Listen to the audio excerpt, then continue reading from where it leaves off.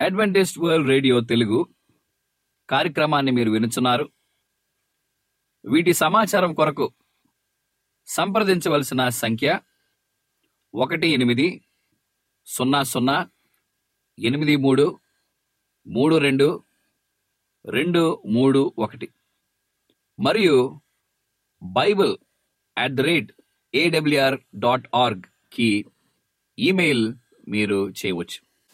ఇది Adventist World Radio Voice of Hope Telugu.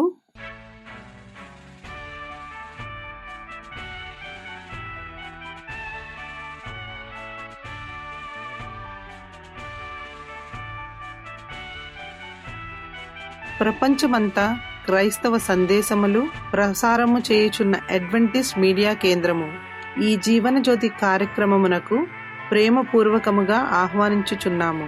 ఈ జీవన జ్యోతి కార్యక్రమము ద్వారా మీరు చూపించుచున్న ప్రేమ లేఖ వ్రాయటం ద్వారా, SMS పంపటం ద్వారా తెలియపరచగలరు. అందు నిమిత్తం మేము కృతజ్ఞతలు మీ అందరికీ చెప్పుచున్నాము. ప్రియమైన సహోదరి సహోదరులకు, నేడు మేము ప్రచారము చేయుచున్న సుమధుర గీతాలను, ఆధ్యాత్మిక సందేశములు మరియు బైబిల్ ప్రవచనములు ప్రియమైన శ్రోతలకు ఈ కార్యక్రమము సుమధుర గీతముతో ప్రారంభించుచున్నాము.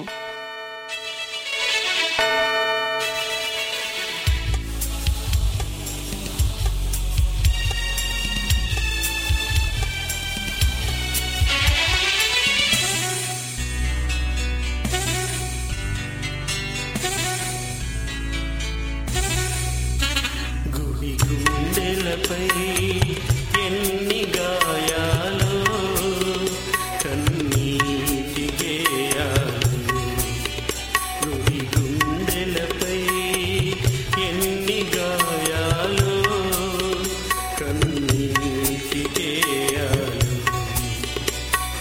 చూడలేమయ్యా ఆ గాయాలు, పాడలేమయ్యా ఈ గేయాలు, చూడలేమయ్యా ఆ గాయాలు, ఇలా పాడలేమయ్యా ఈ గేయాలు.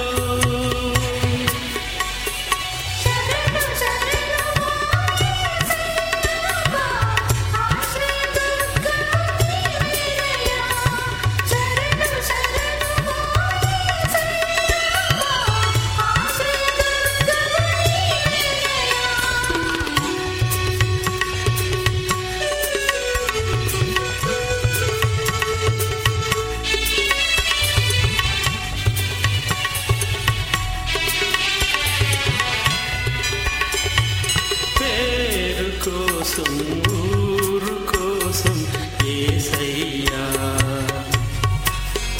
నీ తలపై ముల్లు గుచ్చేమయ్యా, చదువు కోసం పదవి కోసం మెస్సయ్యా, నీ ముఖాన ఉమ్ములు పూసేమయ్యా,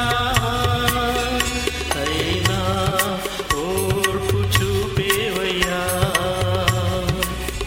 నీ శాంతిని మాకు ఇచ్చేవయ్యా, నీ శాంతిని మాకు ఇచ్చేవయ్యా.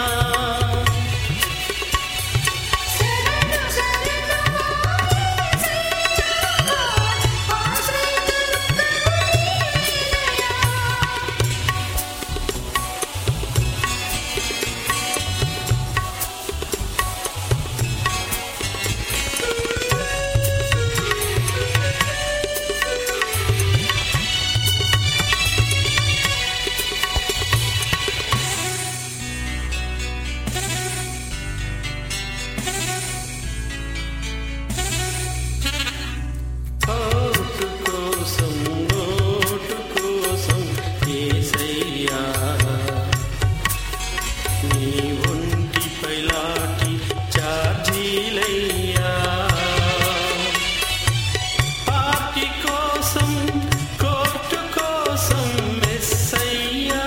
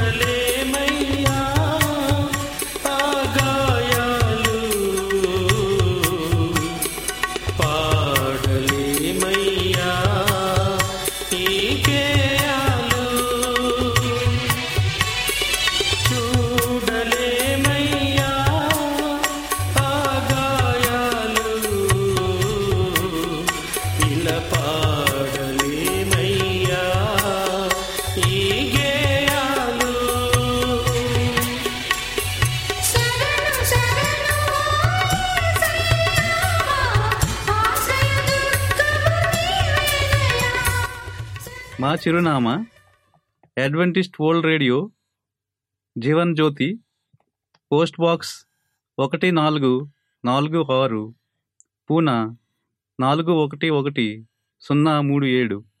Mobile number 9398344406, Maharashtra, India.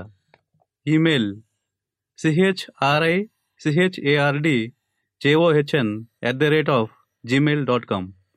CDE number 00080004017003. ఈ సమయమందు పాస్టర్ రిచర్డ్ జాన్ గారు వాక్యోపదేశం చేస్తారు. యుగయుగాల ఆకాంక్ష అనే యొక్క పుస్తకంలో 17వ అంశాన్ని మనం ధ్యానించనే ఉన్నాము. నికోదిము అనే వ్యక్తి గురించి ఈ దినాన్న మనందరం కూడా నేర్చుకుని ఉన్నాము. ఈ ఉద్దేశాన్ని మనం చదువుకోకముందు మనందరం కూడా ప్రార్థన చేసుకుందాం. పరలోకమందున్న మా తండ్రి, నీ నామానికే మహిమ ఘనత చెల్లునుగాక. ప్రభువా, ఈ దినాన నాయన నీ యొక్క వాక్యాన్ని మేము ధ్యానించి ఉండగా నికోదిమా గురించి ఎన్నోసార్లు మేము విని ఉన్నాం. కానీ నీ సేవకురాలు నీ యొక్క దర్శనాన్ని పొంది రాసిన యొక్క మంచి ఉద్దేశాలు మేము కూడా అవలంబించుకొని తగ్గించుకునే స్వభావంతో నీ అందు విశ్వసించి నమ్మకంగా జీవించే ప్రియబిడ్డలుగా మీరు మమ్మల్ని సిద్ధపరచమని, నికోదిమా జీవితం వివరణ మాకందరికీ గొప్ప ఆదర్శనకరంగా ఉండలాగున మీరు సహాయం దయచేయమని యేసుక్రీస్తు నామమున ప్రార్థన చేస్తున్నాం తండ్రి, ఆమెన్. యూదు జాతిలో నికోదిము బాధ్యత గల ఉన్నత స్థానం. అతడు విద్యాధికుడు, అసాధారణ ప్రతిభ గలవాడు, జాతీయ సభలో గౌరవ ప్రతిష్టలు గల సభ్యుడు. యేసు బోధ వల్ల ప్రభావితులైన వారిలో ఇతరొకడు. విద్యావంతుడు, గౌరవ ప్రతిష్టలున్నవాడు అయిన ఈ పేద నజరేయునికి ఆకర్షితుడై యుండు ఒక ఉద్దేశం కలిగింది. రక్షకుని నోట వెలువడ్డ పాఠాలు అతన్ని ఆకట్టుకున్నాయి. ఆ అద్భుత సత్యాలను గూర్చి ఇంకా తెలుసుకోవాల్సిన ఆశించాడు. ఆలయాన్ని శుద్ధి చేయడం సందర్భంగా యేసు ప్రదర్శించిన అధికారం యాజకుల్లోనూ ప్రధానుల్లోనూ తీవ్ర ద్వేషాన్ని రగిలింపింది. ఆ అనామకుడి అధికారానికి భయపడ్డారు. పేరు ఊరు లేని ఈ అజ్ఞాత గలిలయుడు తెంపరితనాన్ని సహించేది లేదనుకున్నారు. ఆయన పనికి చరమగీతం పాడాలనుకున్నారు. కాకపోతే ఈ ఉద్దేశానికి అందరూ తల ఊపలేదు. దేవుని ఆత్మ వలన పనిచేస్తున్నట్లు అంత ప్రతిష్టంగా కనిపిస్తున్న ఆయన వ్యతిరేకించడానికి భయపడ్డవారు కొందరున్నారు. ఇశ్రాయేలు నాయకుల పాపాన్ని ఖండించిన ప్రవక్తల్ని ఆ నాయకులు ఎలా హతమార్చారో వారు గుర్తు చేసుకుని ఉన్నారు. యూదులు అన్య జాతులకు బానిసలవడం దేవుడు పంపిన మందంల తాము మెండుగా తోసిపుచ్చిన ఫలితమేనని వారికి తెలుసు. యేసుకు వ్యతిరేకంగా కుట్రలు కుతంత్రాలు పనడంలో యాజకులు ప్రధానులు తమ తండ్రులు మార్గాల్నే అనుసరిస్తున్నారని, అవి తమ జాతి మీదకి ఎన్నో ఆపదలు తెస్తాయని వారు ఆందోళన చెందారు. ఈ భావాలు గలవారిలో నికోదెము ఒకడు. యేసు పట్ల అనుసరించాల్సిన విధానం గురించి సన్హెడ్రిన్ సమావేశంలో పరిగణనకు వచ్చినప్పుడు నికోదెము నిదానాన్ని, ఔదార్యాన్ని పాటించాల్సిందిగా హితము పలికాడు. యేసు వాస్తవంగా దైవాధికారం ఉన్నవాడైతే ఆయన చేసే హెచ్చరికల్ని తోసిపుచ్చడం ప్రమాదభరితమని హెచ్చరించాడు. ఈ హితవాక్యాల్ని యాజకులు తోసిపుచ్చుకోలేకపోయారు. కొంతకాలం రక్షకునికి వ్యతిరేకంగా బహిరంగంగా చర్యలేవి చేపట్టలేదు. యేసు బోధనాలు విన్న నాటి నుంచి మెస్సియాను గూర్చిన ప్రవచనాల్ని నికోదెమ ఆతృతగా పాటించడం మొదలుపెట్టాడు. అతడు ఎంతో లోతుగా పరిశోధిస్తే రావాల్సిన వాడు ఈయనేనన్న విశ్వాసం అంత దృఢమైంది. దేవాలయం అపవిత్రం కావడం గురించి ఇశ్రాయేలులో అనేకులతో పాటు ఇతడు హృదయక్షోభ అనుభవించాడు. ఆమె వారిని కొనేవారిని యేసు తరిమివేసి దృశ్యాన్ని అతడు చూశాడు. దైవశక్తి అద్భుత ప్రదర్శనను వీక్షించాడు. రక్షకుడు బీదల్ని చేర్చుకోవడం, వ్యాధిగ్రస్తుల్ని బాగు చేయడం చూశాడు. వారి ఆనందాన్ని చూశాడు. వారి కృతజ్ఞతలు విన్నాడు.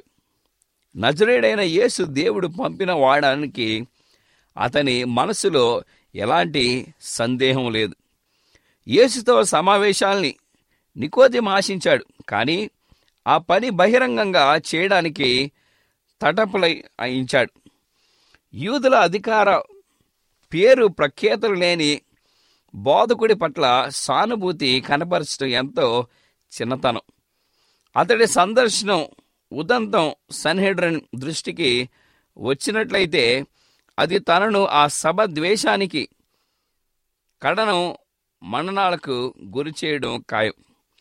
రహస్య సమావేశానికి తీర్మానించుకున్నాడు.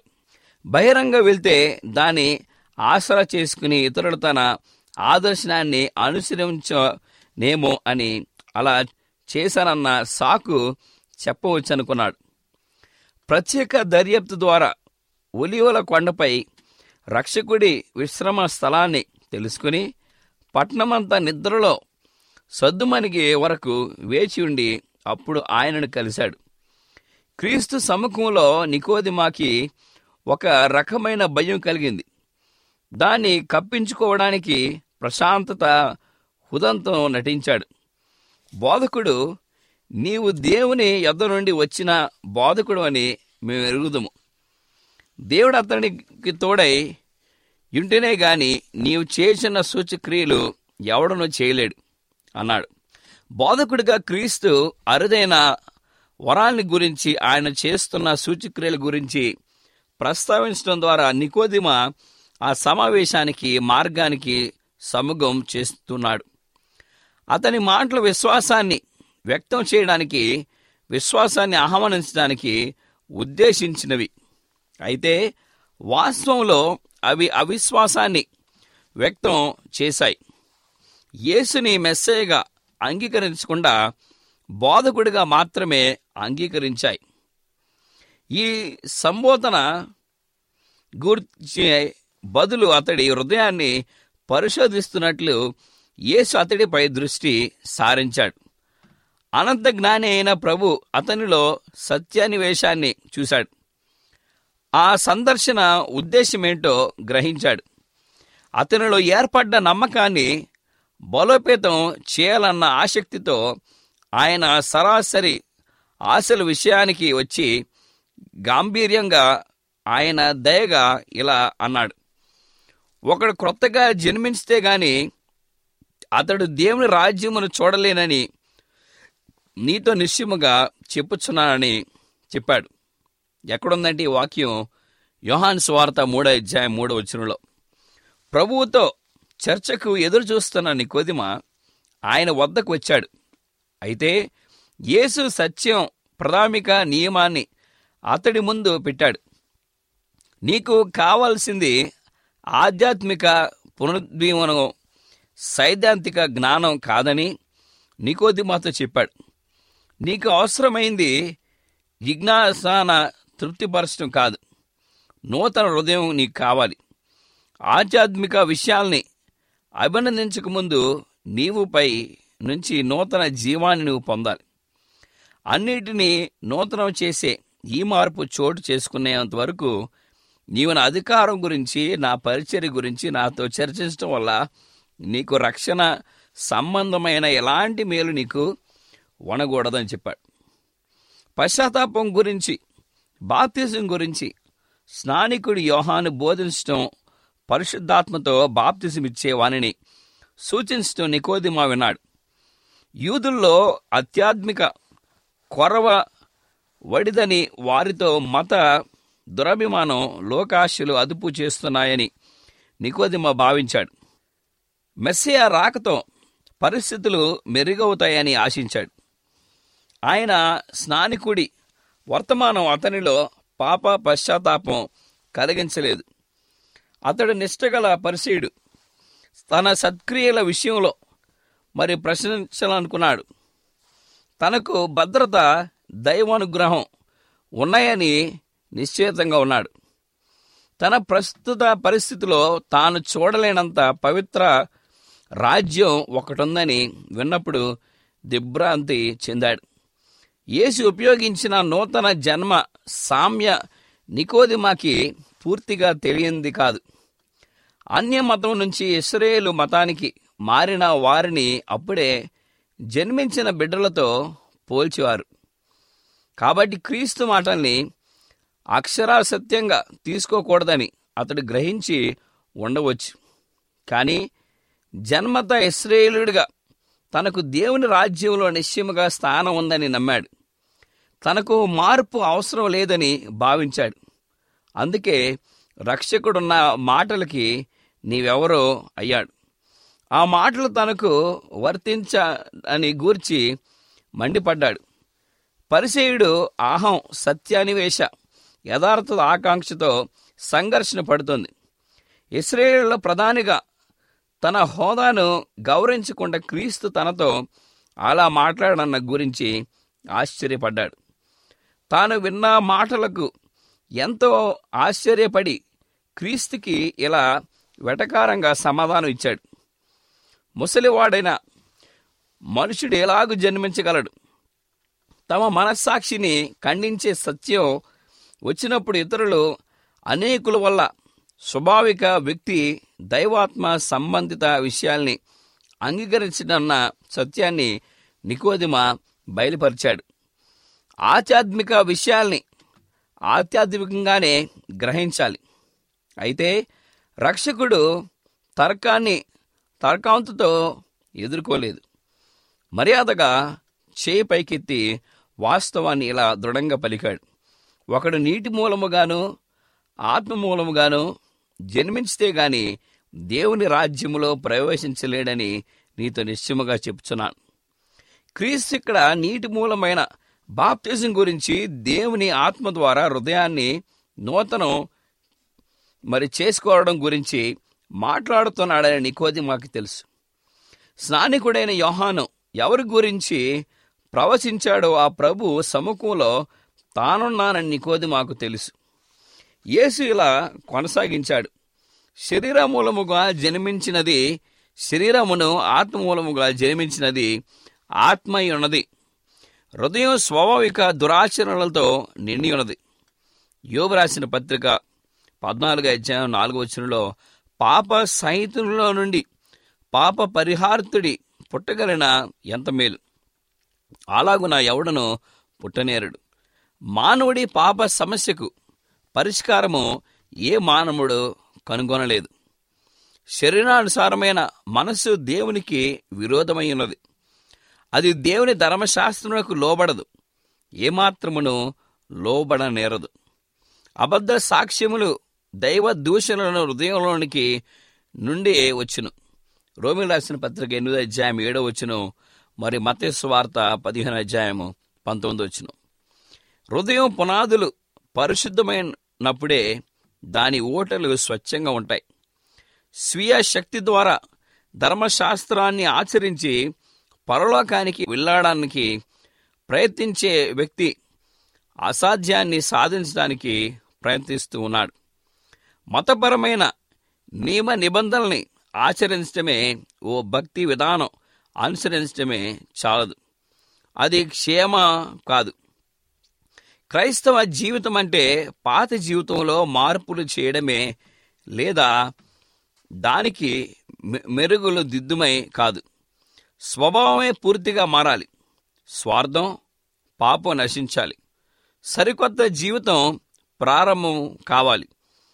ఈ పరివర్తన పరిశుద్ధాత్మ క్రియాశీలంగా పనిచేయడం ద్వారానే చోటు చేసుకుంటుంది. ఇక్కడ నికోదెమ ఇంకా అయోమయ స్థితిలో ఉన్నాడు. అందుచేత తన భావాన్ని విశ్వదర్శినట్లు యేసు గాలి ఉదాహరణ ఉపయోగించాడు. గాలి తన క్లిష్టమైన చోటును విసురును. నీవు దాని శబ్దము విందివే గాని అది ఎక్కడి నుండి వచ్చినో ఎక్కడికి పోవునో నీకు తెలియదు. ఆత్మ మూలంగా జన్మించిన ప్రతివాడను అలాగే ఉన్నాడు. గాలి వీచినప్పుడు చెట్ల కొమ్మలు, ఆకులు, పువ్వులు కదలడం వినిపిస్తుంది, కానీ గాలి కనిపించదు. అది ఎక్కడి నుండి వస్తుందో ఎక్కడికి వెళుతుందో ఎవరికి తెలియదు. హృదయంలో పరిశుద్ధాత్మ పని విషయంలోనూ ఇదే వాస్తవం. గాలి గమనాల్ని ఎలా వివరించాలేమో అలాగే దీని గురించి కూడాను మనం తెలుసుకోవాలి. తనకు కలిగిన హృదయ ప్రవర్తన విషయంలో ఒక వ్యక్తి అని సంభవించిన సమయం లేక స్థలం లేక దానికి సంబంధించిన వివరాలు ఎడమతీయంగా మరి చెప్పుకోలేకపోవచ్చు. అంత మాత్రాన ఆ వ్యక్తి మారు మనస్సు పొందలేనంతలేం. గాలి మాదిరిగానే కనిపించాలని ఓ సాధనం ద్వారా క్రీస్తు నిత్యము హృదయంలో పనిచేస్తున్నట్టు ఉన్నారు. క్రమక్రమంగా లబ్ధిదారుడిగా తెలియకుండా అభిప్రాయాలు ఏర్పరుస్తున్నాయి. అవి ఆత్మను క్రీస్తు చెంతకు ఆకర్షిస్తాయి. ఆయన్ని గూర్చిన ధ్యానం ద్వారా, లేఖన పఠనం ద్వారా, బోధకుడి మాటలు వినడం ద్వారా వీటిని పొందవచ్చు. ప్రత్యేక విజ్ఞప్తి వలన ఆత్మ వచ్చినప్పుడు అకస్మాత్తుగా ఆత్మ సంతోషంగా తన్ను తాను యేసుకు అంకితం చేసుకుంటుంది. దీన్ని చాలామంది ఆకస్మిక పరివర్తన అని వ్యవహరిస్తున్నారు. కానీ వాస్తవంగా ఇది దేవుని ఆత్మ ఎంతకాలంగా ఆ వ్యక్తి వెంటపడి పనిచేసినట్లు వల్ల కలిగిన ఫలితం. ఇది దీర్ఘకాలం ఓర్పుతో సాగించిన ప్రక్రియ. గాలి కనిపించుకోపోయినా దాని ఫలితాలు కనిపిస్తాయి, అనుభవంలోకి వస్తాయి. అలాగే ఓ వ్యక్తి ఆత్మలో పరిశుద్ధాత్మ చేసే పని, ఆ శక్తిని అనుభవించే వ్యక్తి క్రియల్లో వెల్లడవుతుంది. దేవుని ఆత్మ హృదయాన్ని స్వాధీనం చేసుకున్నప్పుడు ఆ వ్యక్తి జీవితంలో పరివర్తన కలుగుతుంది. వ్యక్తి పాపపు ఆలోచనలకు, పాపక్రియలకు దూరంగా ఉంటాడు. కోపం, అసూయ, వైర్యం బదులు సమాధానం చోటు చేసుకుంటుంది. దుఃఖానికి బదులు ఆనందం ఉంటుంది. ముఖం పరలోక కాంతి రేఖల్ని ప్రతిబింబిస్తుంది. భారాల్ని తొలగించే హస్తం ఎవరికి కనిపించదు. పైనుంచి వచ్చే వెలుగు ఎవరికి కనిపించదు. ఆత్మ తన్ను తాను దేవునికి సమర్పించుకున్నప్పుడు ఆ దివ్య పరిమాణం సంభవిస్తుంది. అప్పుడు ఏ మానవ నేత్రానికి కనిపించిన శక్తి దేవుని స్వరూపంలో నూతన వ్యక్తిని సృజిస్తుంది. పరిమితులు గల మానవ మనస్సుల్ని, రక్షణ క్రియను అవగాహన చేసుకోవడం అసాధ్యం. ఆ మర్మం మానవ జ్ఞానానికి మించింది. అయినా మరణం నుంచి జీవంలోనికి దాటి వెళ్ళే వ్యక్తి అది దైవ సత్యమని గుర్తిస్తాడు. వ్యక్తిగత అనుభవం ద్వారా మనం ఇక్కడే రక్షకుని లేక రక్షణ ఆరంభాన్ని అనుభవంలోనికి తెచ్చుకోగలుగుతున్నాం. దాని ఫలితం అనంతము గల పొడవున కొనసాగుతాయి.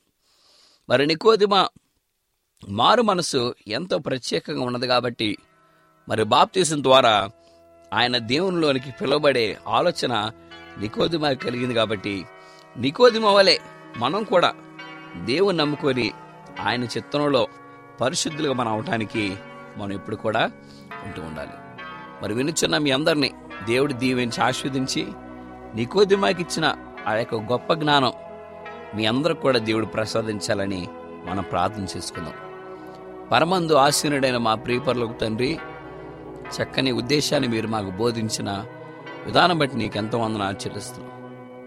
ఈ దినవందు ప్రభువా, నికోదిమ వలె మేము కూడా మరి ఆ యొక్క పాపాన్ని మేము విసర్జించి నీతిలో మేము జీవించలాగా మీరు మాకు సహాయం దయచేయమని, నీ కృప చూపించి ఎల్లవేళ కూడా ప్రభువా నీ సత్యంలో మేము నడిచే బాధ్యత మీరు మాకు దయచేయమని యేసుక్రీస్తు నామమున మేము ప్రార్థన చేసినాం తండ్రి, ఆమేన్. ఈ వాక్యోపదేశము మీ అందరికీ ఆశీర్వాదకరముగా ఉండాలని ప్రార్థిస్తున్నాము. మీ యొక్క సలహాలు మాకు లేఖ మరియు SMS ద్వారా ఇవ్వగలరు. మీకు ఏమైనా బైబిల్ పాఠములు నేర్చుకోవలసిన ప్రేరేపణ ఉన్నట్లయితే మాకు తెలియజేయగలరు. మీకు ప్రార్థన అవసరతలు ఉన్నట్లయితే మాకు వాట్సాప్, SMS ద్వారా తెలియపరచగలరు. మీ కొరకు ప్రార్థన చేయుచున్నాము. ప్రియమైన విశ్వాసులారా, మా చిరునామా Adventist World Radio, Jeevan Jyothi, post box number 1446, Poona 411037, Maharashtra, India. Mobile number 93344406. Email CHRICHARDJOHN@gmail.com. మరలా ఇదే సమయానికి ఇదే మీటర్ బ్యాండ్లో కలుద్దాం. అంతవరకు సెలవు. దేవుడు మిమ్ములను మీ కుటుంబాలను దీవించునుగాక.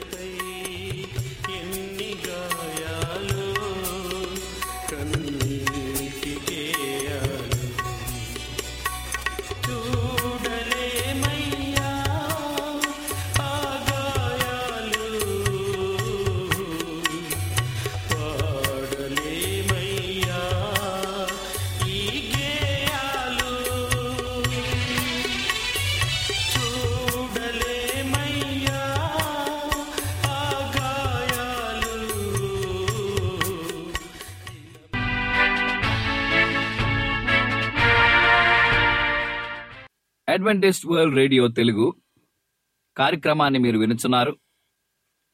వీటి సమాచారం కొరకు సంప్రదించవలసిన సంఖ్య 1800833231 మరియు bible@awr.org కి ఈమెయిల్ మీరు చేయవచ్చు.